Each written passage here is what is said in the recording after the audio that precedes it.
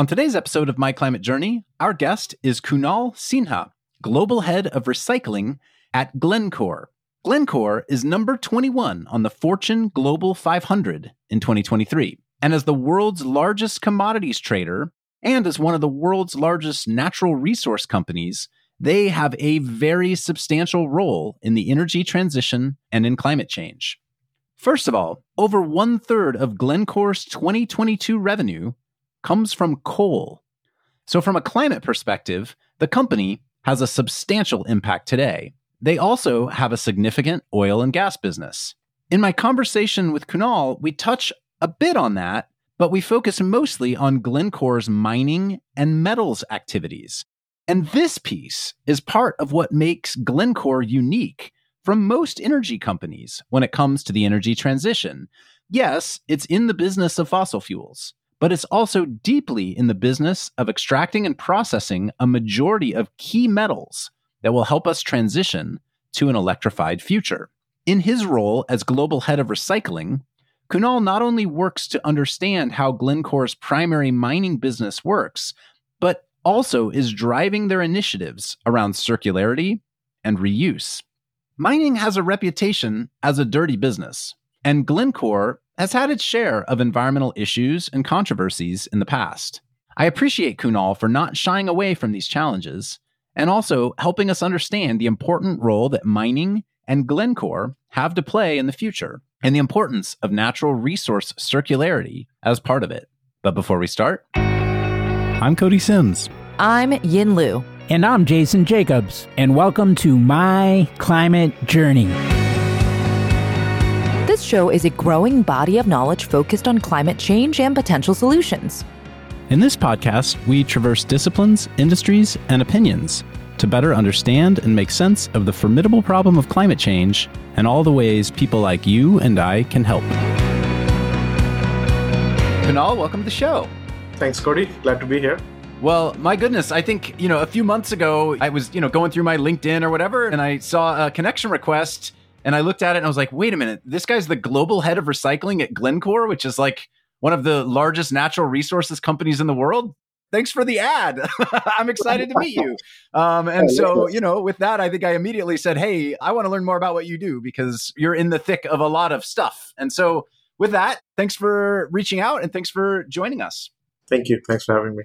Why don't we start with a little bit about your background, Kunal? So you are currently the global head of recycling at Glencore. You've been in that role for a few years now, but you've been at the company for over a decade. So maybe start by explaining a little bit about your journey. You could start earlier than Glencore if you want, but how you ultimately got to the role you're in today. Yeah, I think like a lot of us have had a few twists and turns and have to pivot a few times. I'm actually a mechanical engineer by training. I was fascinated by robotics when I was in undergrad, which was in India. And then I actually came to the US to pursue a PhD in robotics. So I was at the University of Illinois, Urbana-Champaign. So I didn't finish the PhD, but I did finish my master's on robotics and then got interested in consulting. So I spent about 6 years in management consulting, fairly globally. You travel a lot in consulting, which I did. And that was in a very different space back then. So mostly biotech, medtech, healthcare, big pharma, small pharma. So pretty much, if you want help with treating your diabetes, I still remember what you can do. So, so I spent a lot of time there, so about 6 years. And then I guess I wanted to do something more and something with perhaps a little bit more direct P&L responsibility than consulting provides. So I took a break, did my MBA from London Business School. I was initially looking at things like private equity. But then, Glencore sort of came around. They had just IPO'd, so it was a very new name. I think pre-IPO, if you were not really in commodities, you wouldn't know who Glencore is. So there was a bit more awareness of the company. By the way, I learned in a little bit of research I was doing before our conversation that Glencore is actually an acronym for Global Energy Commodity Resources, GLENCORE, which I thought was interesting. My understanding is there's no official statement to that effect, but that seems to be okay. But I'm starting rumors here on the pod. But yes, there is some history there. So I think, I had no idea about commodities. I did an internship and I was just fascinated back then that there is this whole backbone of trade flows that pretty much powers everything you do in the world, from energy to metals to pretty much everything you use in daily life has materials. And usually, I think the general awareness for where stuff is made these days has really declined to the extent that if you ask any average pretty smart person, like, hey, where do you think this water bottle, all the elements in this water bottle came from, you wouldn't know, right? And so it was quite fascinating. That whole sector was very opening up. Companies were going public. Glencore had gone public. So I got really interested in that commodity flow and that sector. So I did have the opportunity to, after my internship, to join them full time. So I started in 2011 was my internship. I started in 2012. I started in the copper concentrates team. That's a good success story for your MBA program. The conversion of internship to, now running a huge business inside this company 10 years later. Actually, so there were a few people at the time. We actually started a commodities club at the London Business School, which, now is kind of thriving and doing well, which is great. But yeah, so, I got into the business. Copper was always a good parameter for the economy. Fascinating business. Again, even metal, people understand concentrates is even more interesting. It's what you get out of mines. And this whole business was pretty much about, you have these commodities, they're all over the world, and then you need to take them from where they are plentiful to where they are needed. That's pretty much commodity trading. And it was quite fascinating. So I did that for about a year or two. And then Glencore acquired at the time a company called Xstrata, which was, I believe it was the biggest M&A transaction in mining at the time. And that opened up other opportunities. It was a huge transaction. And I was asked to go to Canada to look at some of the businesses we had picked up as part of that transaction and try and make sense of it and integrate it with our business. So I moved back to Canada. I was in New York pre-MBA, then went to Switzerland. And we had our first daughter was born in Switzerland, which is a very interesting experience. Glencore is headquartered in Switzerland, yes? We are, yeah. It's a Swiss company. Yeah. It's headquartered in this sleepy village called Bar or Zug. So I came back to Canada, managed this group company, did a bunch of interesting things with them. So after spending 3-4 years there, I was just looking for the next challenge.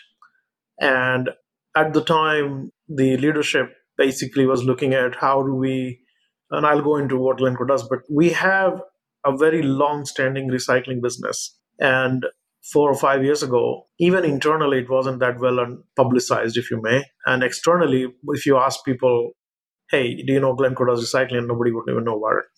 So it was a good business. It was sort of scattered in a few different places. And the idea was, can we make sense of it, put it all together cohesively, and so that we can better explain it internally and externally, and then, of course, grow it. Before we even get into the recycling side, you had also spent quite a chunk of time developing a sulfuric acid business. Is that right, inside Glencore? Yeah, so that was the business I had picked up, which was another fascinating. So if you think about sulfuric acid, it's the most used chemical in the world. It's about 240, 250 million tons. It's in everything people use on their daily, like my fun story is if you brush your teeth, which I believe most people do these days, you are using sulfuric acid because when you brush your teeth, your toothpaste has abrasives, and those silica particles, they come from precipitating silica using sulfuric acid, and we supply one of the only 2 producers in the world. So my fun joke is, if you're brushing your teeth, there's 50% chance our sulfuric acid helped you keep it clean. And one thing I've learned about companies in the natural resources space is it seems like when it comes to things like sulfuric acid, I don't know the details, but I'm going to guess here, it's most likely both a byproduct of some metal or mineral that you extract, as well as a tool in driving extraction of a different metal or mineral. Is that accurate? It's accurate, and it's a very interesting point you bring up. So if you're not in the space, you may miss the point, which is this industry is extremely efficient. Sulfuric acid is a case in point. So any non-ferrous metal that you produce, chances are the metal molecule coexists with a sulfur molecule. And so when you go through the process, you essentially have sulfur dioxide emissions, which about 50, 70 years ago, nobody was capturing, which led to acid rain. Of course, that's not good. And smelters across the world now have very high capture. Is this mostly like zinc and lead?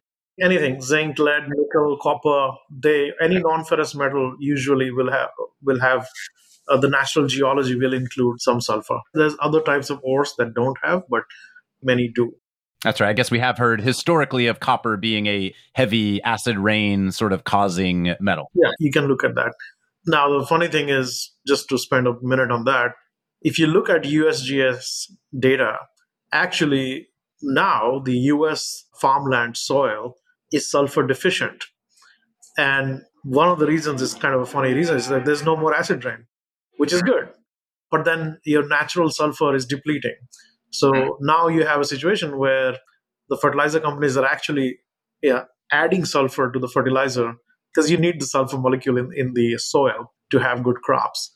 It's a fascinating business. So you produce byproduct sulfuric acid. So you're actually extracting extra value from the same concentrate from which you make metal. But then that sulfuric acid gets used in crazy number of applications, all the way from mining to fertilizers, cornstarch, food grade cornstarch. You need sulfuric acid for that, pulp and paper, lead acid batteries, advanced chemicals, nuclear power plants, steel. It's basically the most used chemical in the world.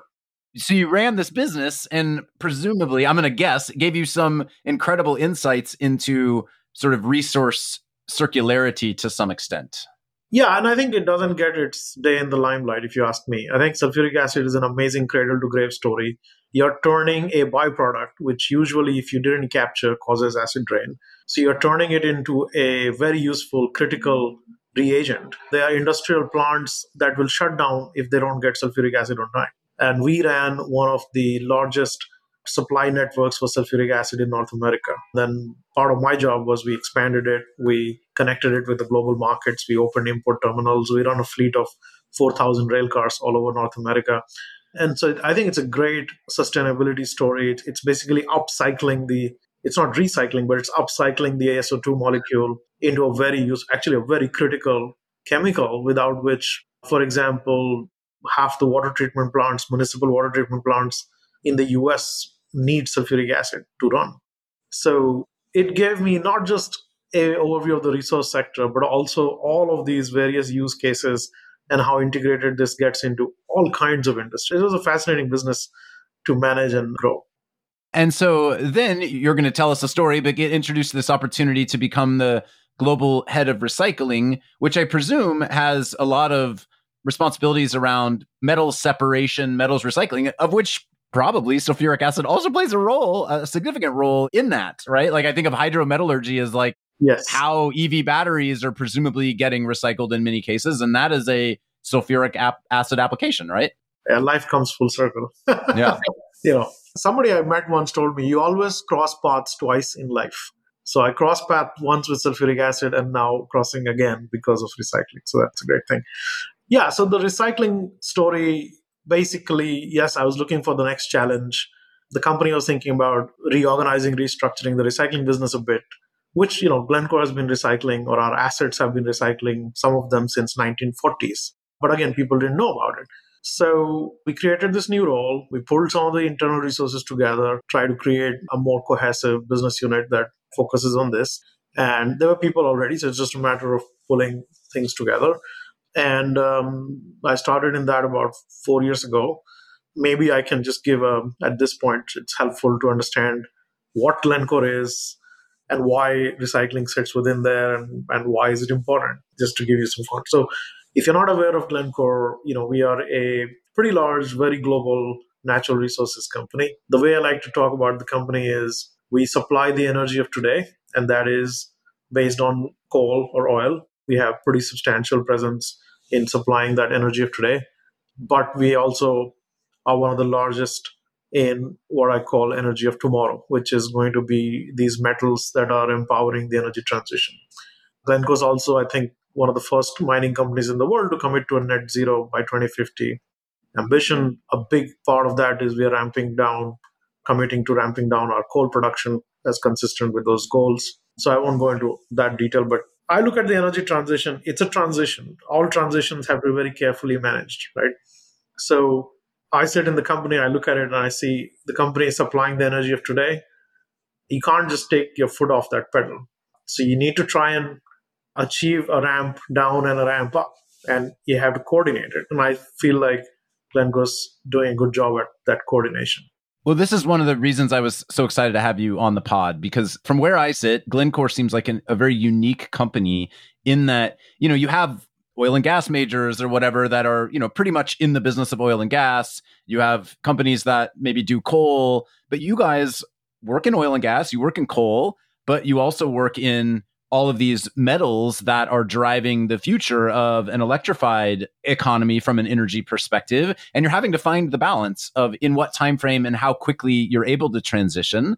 You've also had, and you're not shy about it. It's all over your website. Like, you've had some complex issues in the past with, environmental issues in various countries you operate in, labor practice issues in various countries you operate in.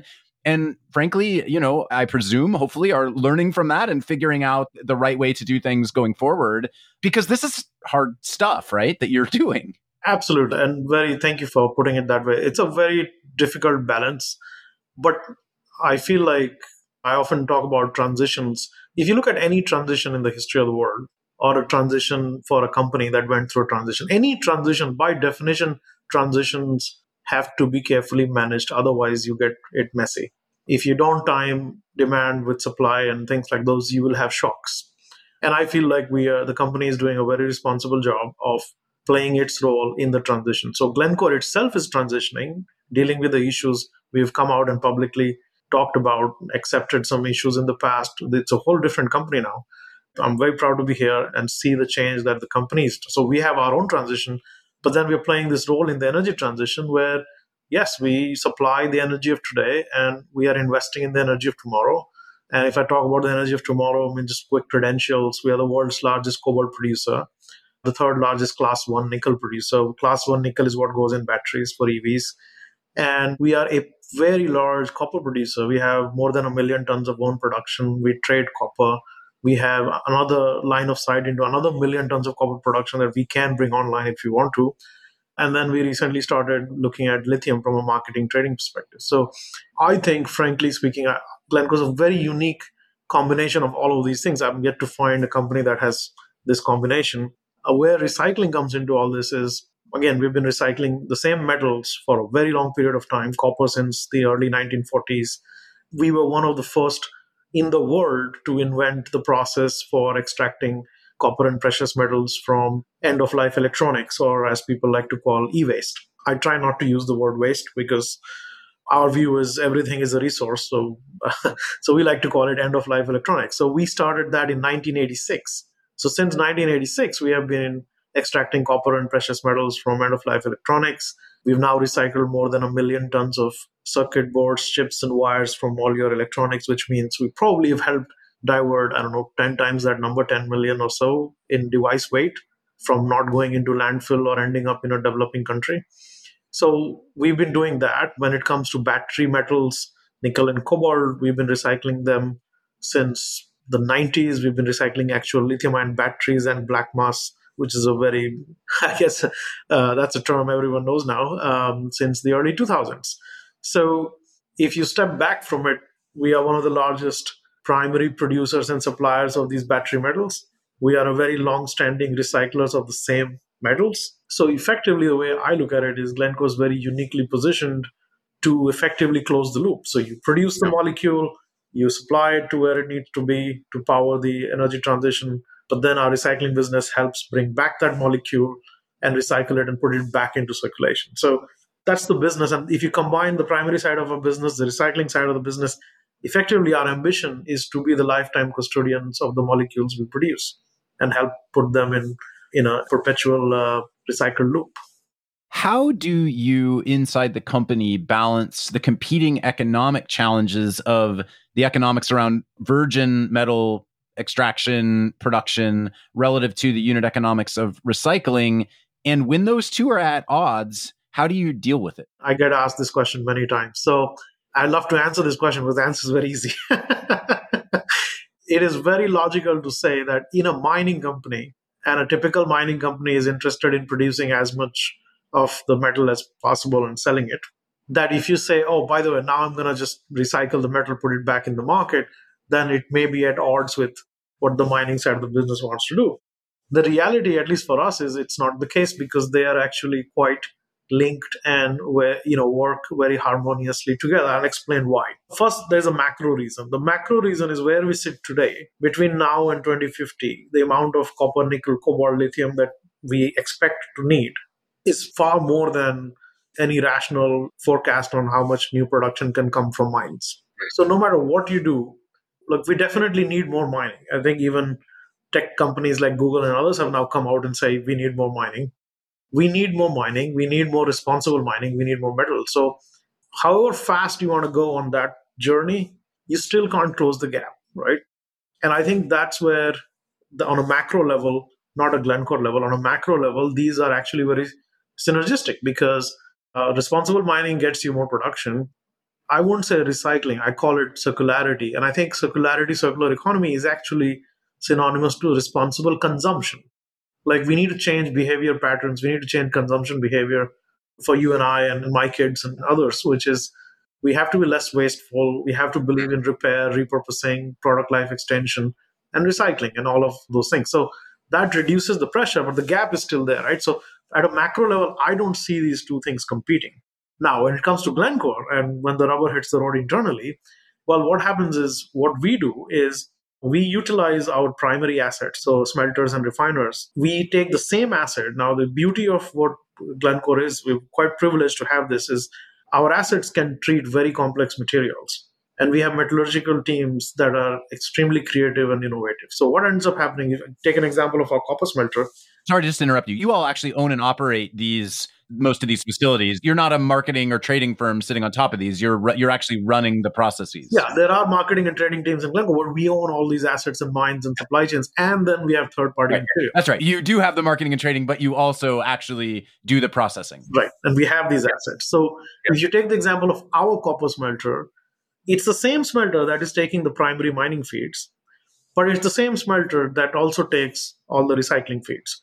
And the reason that it works that way is if you look at primary mining, and if you're in the mining world, if not, then it's good 60 seconds for you, which is for most of these metals, we have been mining for decades or centuries. So all the very high grade deposits are depleting. And the new mines you go into, the grades are going down and down and down.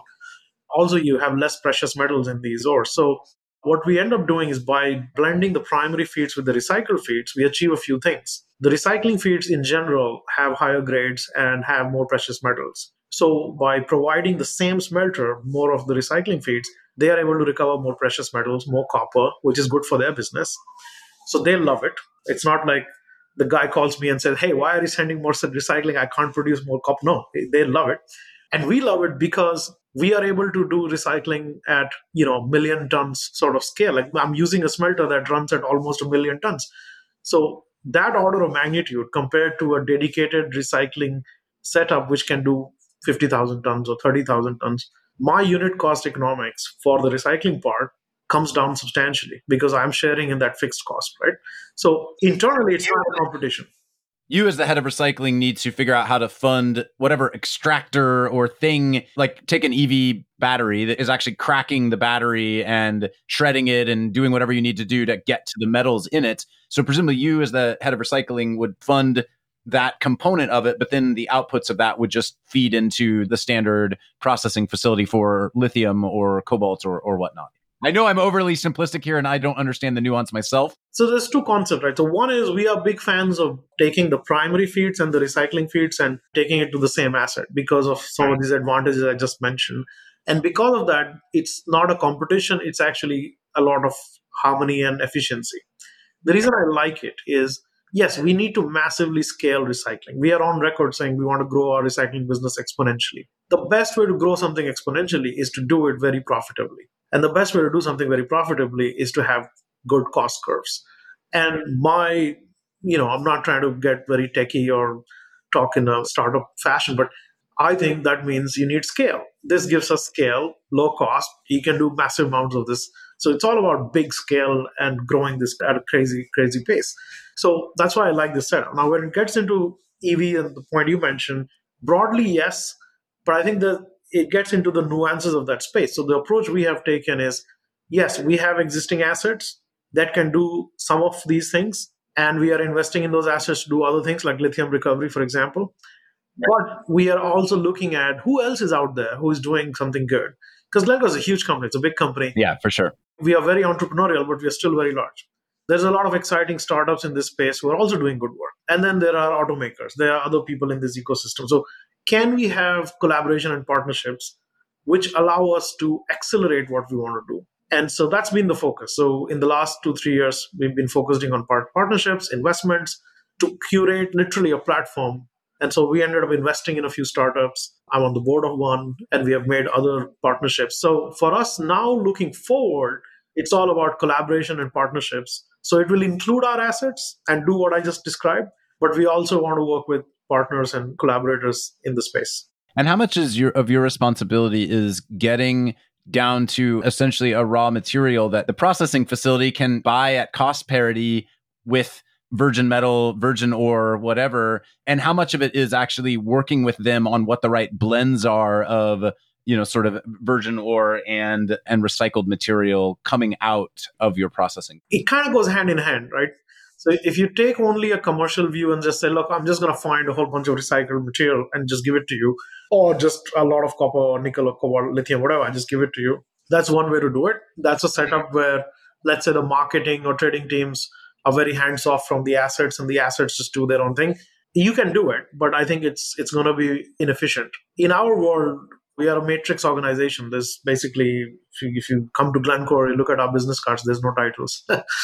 So we get very technical. So me, my team, other colleagues, we actually get very technical. We get into the metallurgy of these materials. We get into the chemistry. We look at flow sheets of our smelters or hydromet plants. And you really have to find the fit between the processing and the feed, because that's where you can either make or lose a lot of money. So that's one. Second is our environmental responsibility. So we have to be very careful on what can get processed where at the highest environmental standards possible. So again, you can't just say, oh, here's some scrap or some batteries or something, I'm getting a good price for it, so let me just buy it. Can't do that. You have to look at, do I need a permit for it? Where I want to send it, is it permitted to process it? So you really need to understand regs as well as the actual technical capability of processing. So you have to really wear these both hats for this to work. So I'm very proud that our teams can do that. So we work very, very closely with the assets. We work very closely with the supply side. And then, of course, on the other end, which is the recycled metal that comes out, that's another interesting space. So we're looking at some interesting creative ideas. Something we piloted recently is a recycled metal credit. I don't believe anyone else has done it so far. So we piloted it. And it's basically a concept like renewable energy certificates, but it's a similar concept, but for recycled metal. It exists in plastics for sure, right? Like the recycled plastics credit. In recycled plastics, yes, but for metals, we are trying it and exploring, is this something people want? Will it have credibility? Because, I know like offsets get a bad name these days, and we don't want this to be lumped with offsets as well. So we're trying a lot of these things. So basically, the role actually cuts across all of these three pillars. So that's what makes life interesting and keeps me motivated and passionate about doing this. Hey everyone, I'm Yin, a partner at MCJ Collective, here to take a quick minute to tell you about our MCJ membership community, which was born out of a collective thirst for peer-to-peer learning and doing that goes beyond just listening to the podcast. We started in 2019 and have grown to thousands of members globally. Each week, we're inspired by people who join with different backgrounds and points of view. What we all share is a deep curiosity to learn and a bias to action around ways to accelerate solutions to climate change. Some awesome initiatives have come out of the community. A number of founding teams have met, several nonprofits have been established, and a bunch of hiring has been done. Many early-stage investments have been made, as well as ongoing events and programming, like monthly Women in Climate meetups, idea jam sessions for early-stage founders, climate book club, art workshops, and more. Whether you've been in the climate space for a while or just embarking on your journey, having a community to support you is important. If you want to learn more, head over to mcjcollective.com and click on the Members tab at the top. Thanks, and enjoy the rest of the show. You mentioned you and your team like to dive into the technicalities of it. We're not going to dive deep into the technicalities, but let's at least dive into a little bit of the surface level technicalities of some of these metals that you work in. So copper, let's start there. It's incredibly abundant. It looks like you all extract and process copper ore. in South America, Democratic Republic of Congo, Australia. You do recycling in North America. What generally today does the copper production look like, and how does recycling fit into that? Yeah, copper is a very interesting. Sometimes it's very cheeky, but these numbers put things in perspective. The challenge, right? So I read this on one of the blogs, and so I haven't done the numbers myself, but I believe they're true. So somebody took all the USGS data on copper production, and copper is a metal we have known since the Bronze Age, whatnot, right? So we've been producing copper since centuries. So if you add up all the production, so it seems until today we have produced 700 million tons of copper. And between today and 2050, according to IPCC, IEA, like take any other projection, so between today and 2050, we need to produce 1,000 million tons of copper. Some order of magnitude. Those numbers are probably wrong, but that's the order of magnitude. So you have to produce a little more than what you have produced so far. So since minus infinity to today, whatever you have produced, in the next 28 years, you have to produce more than that. So how are you going to do that? And that's primarily driven by the need for electric wiring, right? Is like the primary use case. Yeah, electric wiring, solar panels, offshore wind, EVs have more copper in them, all of that. Batteries have copper foils, people don't talk about it. So it's a big challenge. So what happens is today the refined market, the refined consumption market is just shy of 30 million tons, 29 and change, of which about 6 million tons comes from recycled sources. 6, 7, 8 goes up and down, right? And one of the challenges is how can you take it even higher? Because you'll need more and more copper. So I don't think anybody who is in the primary mining of copper has any reason to panic. What does primary mining of copper look like today? So primary mining is either underground or open pit mines. You have sulfide or oxide deposits. They get treated a little differently. But basically, you'll have a mine, you'll take out the ore, you concentrate it. It literally means you concentrate the grade of copper. So you go from 0.5% per ton or 1% to 30%. You concentrate it. You have a mine, you have these big, giant, like monster trucks that are big dump trucks, essentially. You're dropping these ore in it, you're taking it to some processing facility. So you take it to what's called a concentrator. The job of a concentrator is try and pull out as much rock and leave as much copper as possible. Concentrates tend to be 25-30% roughly. Then that goes to a few different processes, but the most common, you'll take it to a smelter. And then the smelter will get you to almost 98-99% copper. And the concentration piece that's where the sulfuric acid is coming in heavily. Is that correct? It comes in if you have oxide ore, you will leach it with sulfuric acid and extract the copper.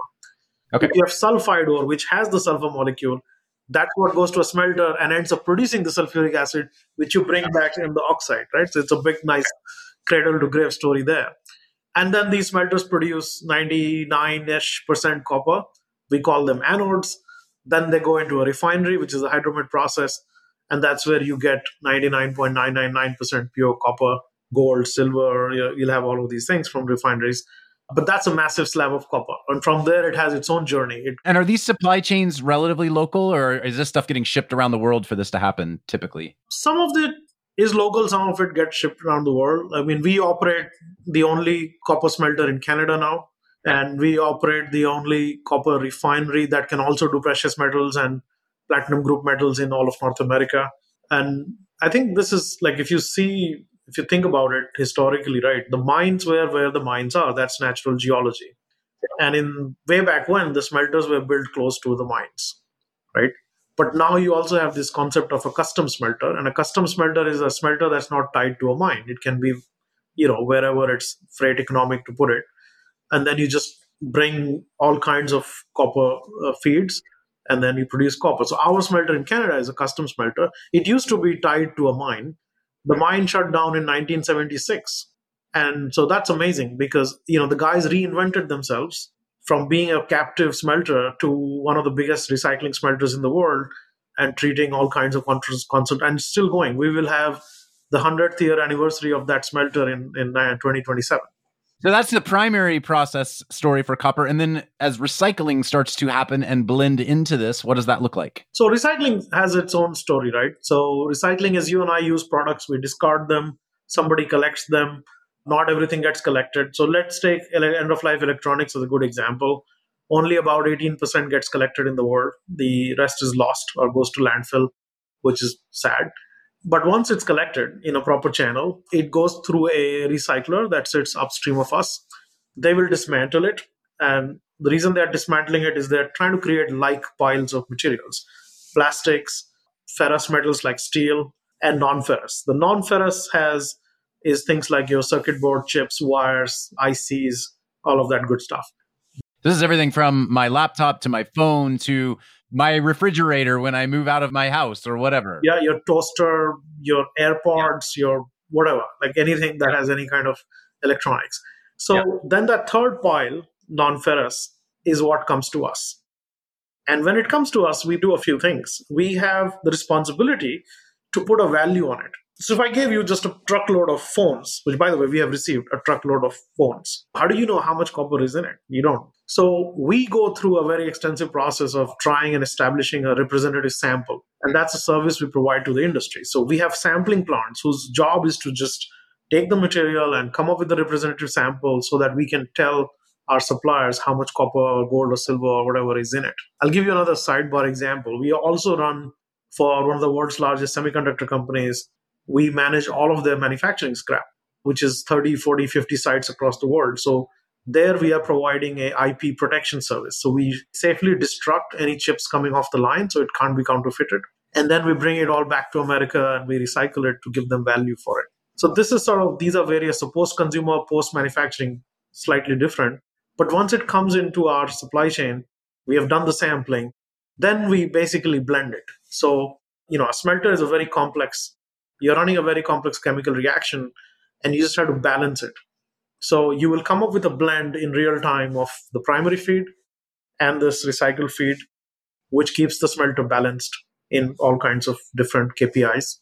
But once it goes in, then what comes out is your copper. By the way, I'm hearing a good use case for a software-focused startup in your space, which is helping with those blends and balances. Yeah, right? there's actually a lot of companies that are already trying to innovate in this space. Now you can run digital twins of these plants. So once it enters that stream, then it goes through what I explained earlier. You'll make a copper anode, copper cathode, and it goes forward. Another hot topic these days seem to be batteries or EV batteries. It's slightly different.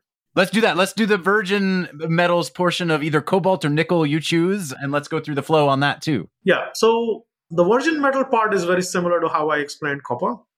Okay. Right. So it will go to usually, cobalt is usually a byproduct. Cobalt is usually a byproduct of copper. Very few cobalt deposits exist on their own. Usually cobalt coexists with copper or nickel.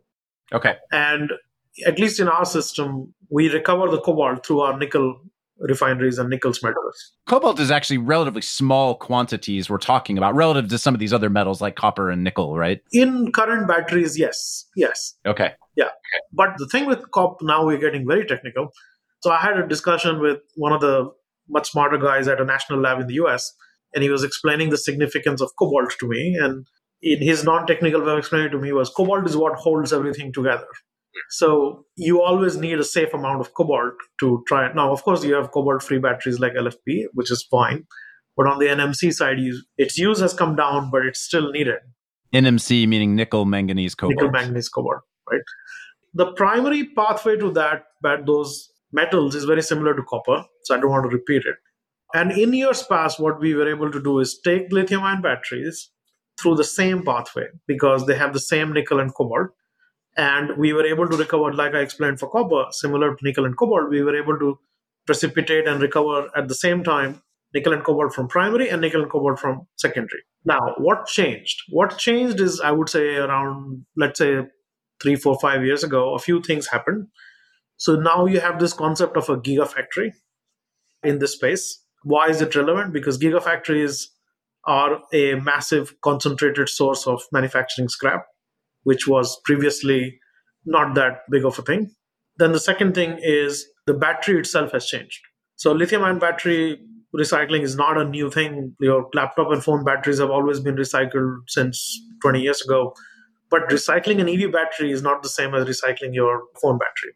It's a massively huge piece of equipment. It has a state of charge that's much bigger. You have safety issues. It's a whole different ballgame. So that is second. And third is lithium. So lithium prices were, let's say, non-exciting for a long period of time. And then about 2 or so years ago, lithium skyrocketed. Well, and the virgin lithium extraction process is quite different than these other metals we've talked about, correct? It is different. You're right. So all of these factors have to be now considered going forward. And we have looked at it as well. So you need to recover value for lithium and provide it. You need to be able to handle these large format batteries. And there is this new source of manufacturing scrap, which is gigafactories in America, in Europe, which you want to be able to provide for. So, in that sense, we've made some changes and we've made some moves. So, we've invested in technology. We've also invested in other companies that have access, pathway to lithium extraction. We have looked at what is the best way to provide this service to gigafactories of taking that scrap that they're producing and recycling it. These OEMs and gigafactories increasingly want to talk about circularity.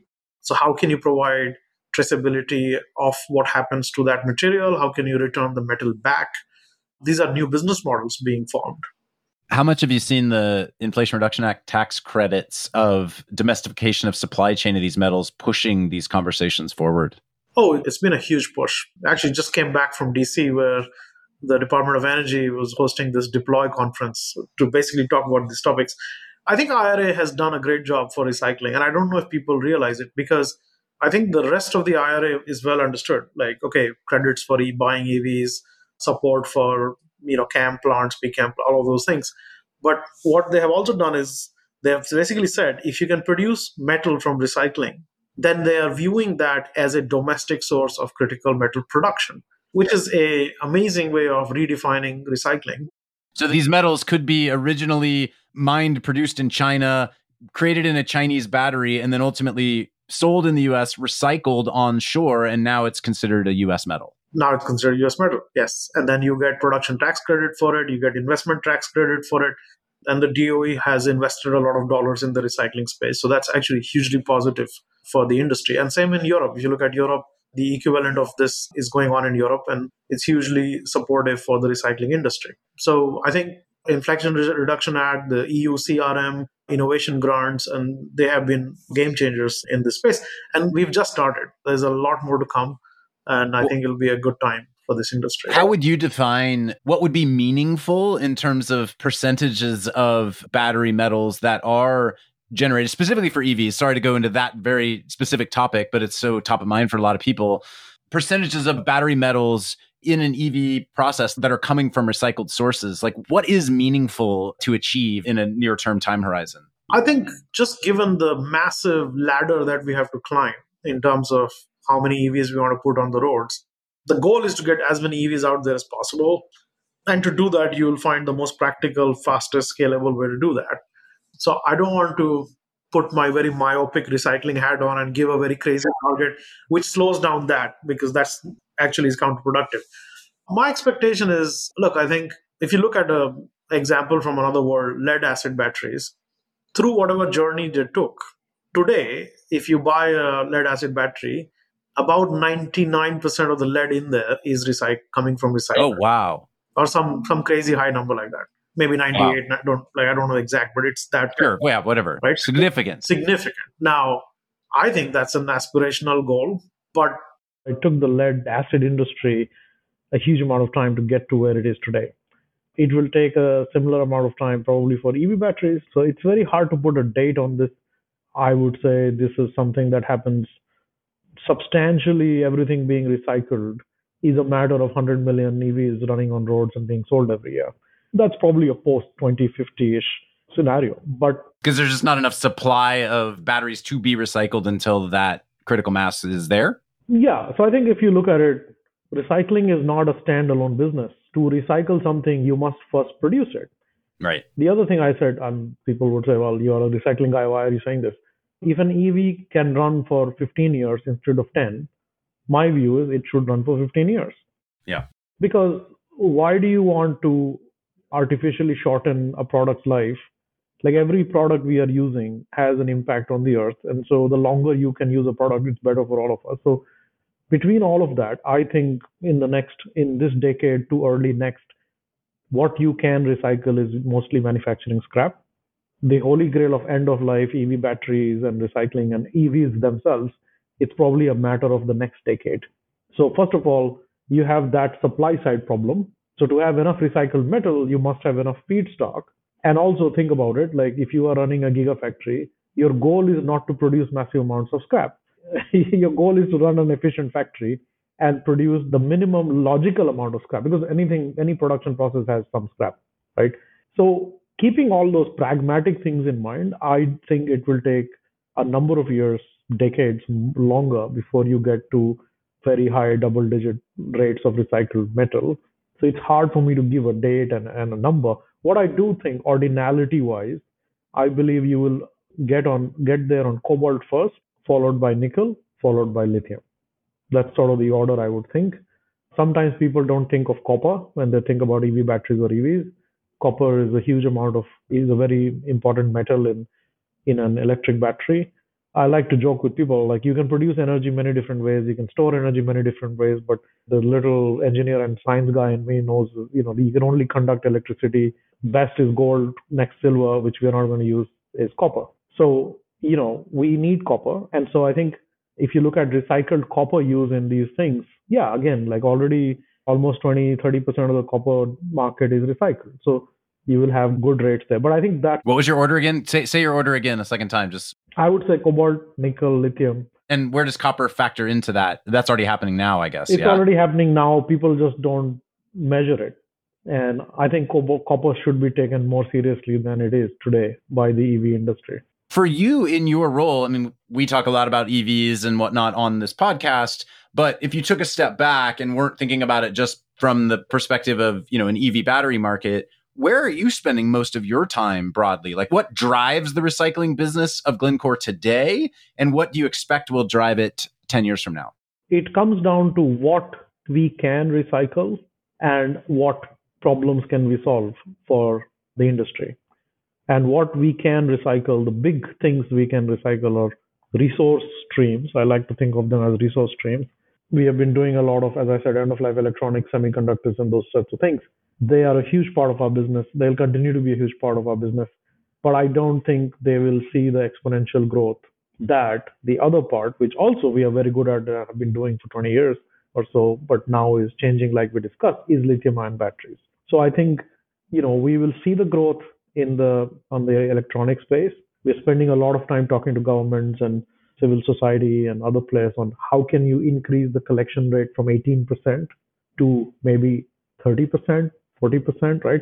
So there's a lot of effort that we can do there. And I think that's not a space we play in, but we have a responsibility to educate the policymakers and others. So we do that. And then make sure we have the metallurgical capacity to match when that happens, right? So we are spending some time there.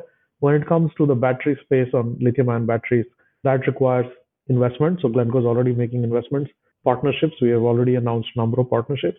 And it's reimagining some of this business. So there's a lot of talk about circularity and what circular business models look like. And we are ready, capable, and already driving some of that dialogue. So we spend a lot of time with OEMs, with gigafactories, with policymakers, with task forces of various countries who are asking us for inputs. So it's just curating that circular ecosystem, if you may, right? And for practical reasons, Europe and North America is a focus, simply because there's a lot of OEM manufacturing gigafactories in these two regions. We have assets in these regions, and these conversations are catching on faster, let's say, than at the moment in Asia. But we are working on those markets too. So then we spend a lot of time in this part of the space. So I'm hearing you say today the core recycling business is driven by manufacturing scrap, essentially reusing metals from those byproducts. But all the attention and time that we spend talking about EV battery recycling and, I guess you said don't call it e-waste, and all of that is apt because that is likely to be the growth driver of your business in the decades to come. I think so. I think you'll see growth on the end-of-life electronic space. There's a huge question mark on solar panels. We didn't talk about it and don't have to, but there's 20 million tons or some crazy number like that of solar panels that will come offline, upgrading to the new PV sort of cells. What happens to all that? So we are doing some R&D there. It's a portfolio approach. The electronic side of the business, I think, will grow, but won't see exponential sort of growth. Lithium-ion battery is huge. Then there are new things like solar panels. I'll quickly mention one other thing, which is we shred automobiles. We shred 20 million cars a year in the United States. That is a lot of metal, all kinds of metal. And we are closely watching that space and seeing how can that space be more efficient there is some new ways to recover copper from there that was previously going to landfill, for example. So we are plugged into that conversation and helping recover more copper from there. So it's a matter of not just saying, hey, we'll only do EV battery recycling because it sounds really sexy. It's really a portfolio of these 5 or 10 markets, if you may. Some will have a slower, longer growth profile. Others probably will see an exponential growth. And you want to have a approach where you can address all of them and have different strategies for each. That's a more diversified business. So that's how we look at our business. And so we end up spending time in all of these verticals. And then I think the last topic I have for you, we talked about how Glencore is a new company. It's got a new forward focus, but there have been these challenges in the past. How do you see labor practices broadly evolving in the natural resources space, particularly in, many countries that themselves don't necessarily have high social standards, don't necessarily have the amount of regulation that you might have in the United States, for example? How is the space evolving to recognize its place in the world as a responsible steward of the planet and of humanity, as these needs, these incredible crushing needs for these resources that you are finding, continue to grow upon us? No, I think it's a very important, timely question. A lot of people have to ask these questions to themselves. We certainly are very serious about it. Because if you think about it, it's very clear that we do need these metals to deliver on the energy transition. That's something that nobody debates anymore. You definitely need copper, nickel, cobalt, lithium. You need these metals. If there was a parallel universe in which you didn't need these metals and still achieve avert climate change and 1.5 degrees or higher rise of temperatures, then we would know it by now. But for now, what we know and all our scientists know and researchers know is this. So it's a given that you need more metal production. Then you also know that the big ore deposits that were all in easy to reach places in, let's say, Western market, they're all already tapped into. So any new mines, new production is going to come from difficult jurisdictions or difficult geology, or there's something difficult about them. Otherwise, we would already have been probably mining them, right? So these are important questions. So I think the approach there is, if you think about it, I'll bring a different angle into this. So somebody recently asked me, why is battery passport that important? This whole tracing, I'm sure you know about battery passports. Like, no, explain it for those of us who don't know, real quickly. So battery passports are a concept typically run on blockchain. The idea is EV batteries have a lot of these nuances about, what kind of metal was used, how it was produced, what kind of ESG standards, traceability.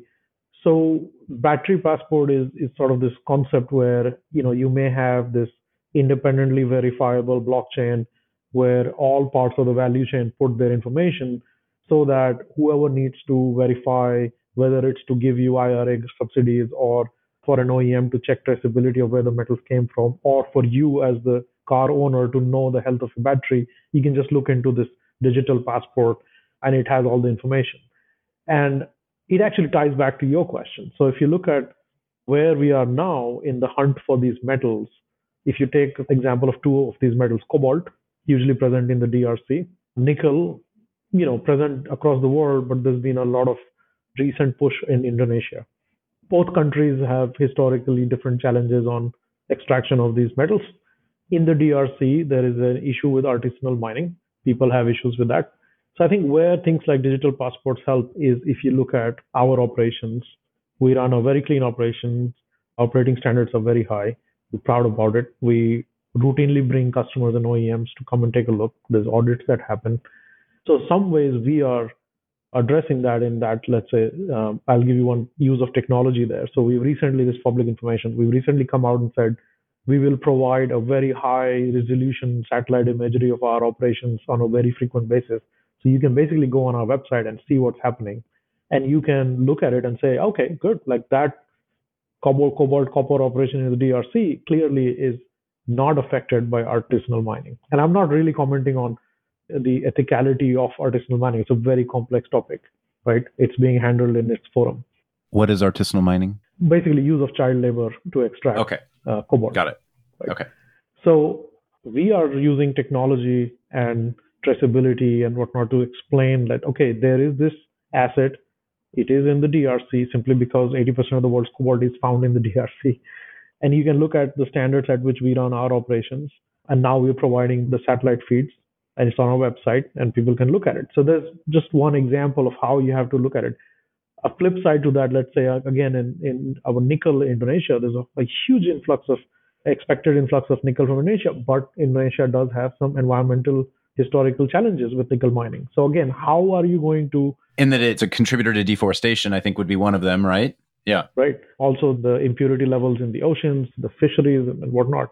So my point is, in any of these cases, you will have operations that are world class, that will adhere to not just some external standards, but they'll have their own internal standards that are really world class. And Glencore has its own, but not to make a point only about Glencore. So in any of these types of jurisdictions, you going forward, you will have to have ways that people can convince themselves, and not just a matter of convincing, you can verify that the operations that I am sourcing my metal from are operating at a high ethical social governance standards to the standards that I like, right?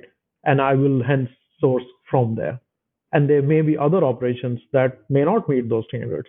It's a very complex topic. It gets into the now push for third party governance standards, right? Standards are fine. The question is, you can't have 1,000 different standards, because how do you then qualify for each sort of standard? You do need standards. I mean, it seems like at some point in the short term, it may be hard to compete with local groups or other companies or whatnot who don't have these standards, and therefore may be able to, in the short term, do things with less cost. Presumably an organization like Glencore that has the resources to be able to do all of this public sort of transparency work around this can ultimately win on public opinion sort of demanding of this and policy demanding of this amount of transparency. Is that? You're right. And like from our perspective, we take this duty very seriously. We go to these places to extract the metal. We are there. We're trying to leave a very small footprint, work with the communities while we are there. And then when you're done mining, you want to try and restore it as best as possible. That's a license to operate. It's not even a question of how well you do it or not. If you don't do it well, you can't really operate. So we're very proud to be very good at those things. And then I think if you look at IRA, if you look at legislations like foreign entity of concern, if you look at what Europe is doing, so there is a legislative push that does try to achieve some of this by defining what is the FTA compliant country where these things are done at good standards. So you have that. But also I think OEMs, especially OEMs in the energy transition space, have their own standards. They have their own audits. They will go through and look at these operations. Like many of our operations are audited by these OEMs, and they do then satisfy themselves and say, yeah, this is a world-class operation and I would like to source from here. And then I won't name them, but many of our sites are mentioned in ESG reports of many of the OEMs because they have to show what you audited. So this whole process of how you verify that a particular site or a particular supplier is operating at a standard that I find acceptable, I think this process will evolve over time, but there has to be this process because you're right. There are many different ways of doing these things. We like to think that we are operating at extremely high standards and we abide by those standards. And we have our own standards. We have safe work standards. We have environmental standards, sustainable development standards, beyond just the commercial aspect of all of this. So I think it will bifurcate in that way. And at the end of the day, yes, I think there will be a market for metal that's sustainably produced, responsibly produced, and goes to energy transition. And yeah, there may certainly be some other form of production which is not that responsible. But I think increasingly that sort of metal may not find its way into the supply chain for these responsible companies and OEMs playing a role in the energy transition. Well, I appreciate you addressing those topics with us as well. They're just as important, obviously, as the technical topics and the market topics, if not more so. And, it's, as we set up at the beginning, it's an industry in transition. This industry maybe didn't pay as much attention to some of those topics 20, 30 years ago. And so, bringing them to light today and acknowledging how the world has evolved to appreciate those and basically demand and require them, clearly an incredibly important part of this energy transition story that we're all working through. I think I thought I'd leave you with, Cody, is I do think that have spent most of my now working career in a natural resources company and having gone to these sites and mines and whatnot, if you go to one of these sites, people who are working there, and these are people who have been working at these sites for 30, 40 years, actually you will realize that what we call ESG now, or some of these new taxonomy.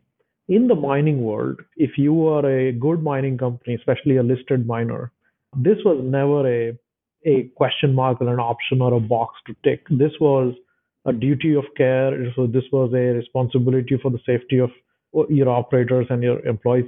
So in my mind, any mining company, not just Glencore, any responsible mining company, especially a listed company, I think this was always very serious, and it was a license to operate, having good community relationships, having a good environmental footprint, and doing things right. So I actually think that natural resources companies should have a easy and natural way of being ESG compliant, because they always were.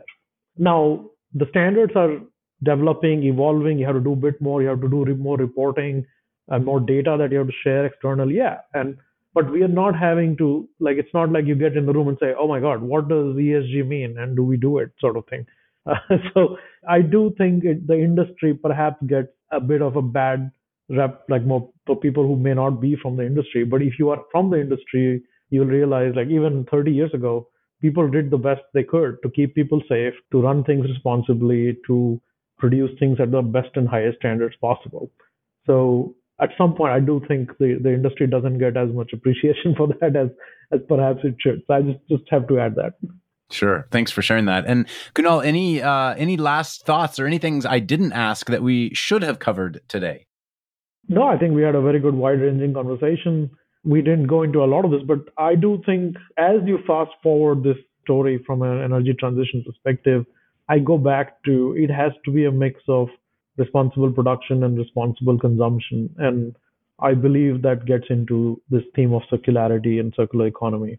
And when you get into that theme, it's a coordination challenge, because it's not like you're coordinating within a company or across two companies. You have to coordinate across 5 industries, right, to get a good circular economy going on. And I think the key to doing that is all about partnerships and collaboration. So we are big on that. We don't claim to know everything. We love to partner with people all the way from crazy ideas from a startup down to very mature companies with good technology and everything else in between. So I think the theme going forward is one of circularity driven by collaboration. Well, I appreciate that's a good theme to end on for sure, and a call to action to many innovators out there who may be listening to this that are working on potential solutions. It sounds like in Glencore, you have a company that is looking for new ways of doing things. And so, appreciate you joining us and sharing more about your role, Kunal, and also explaining a bit more about how the mining and natural resources space works. Thanks, Corey. I really appreciate the opportunity and great to be on the podcast. Thanks again for joining us on the My Climate Journey podcast. At MCJ Collective, we're all about powering collective innovation for climate solutions by breaking down silos and unleashing problem-solving capacity. If you'd like to learn more about MCJ Collective, visit us at mcjcollective.com. And if you have a guest suggestion, let us know that via Twitter at MCJPod. For weekly climate op-eds, jobs, community events, and investment announcements from our MCJ Venture Funds, be sure to subscribe to our newsletter on our website. Thanks, and see you next episode.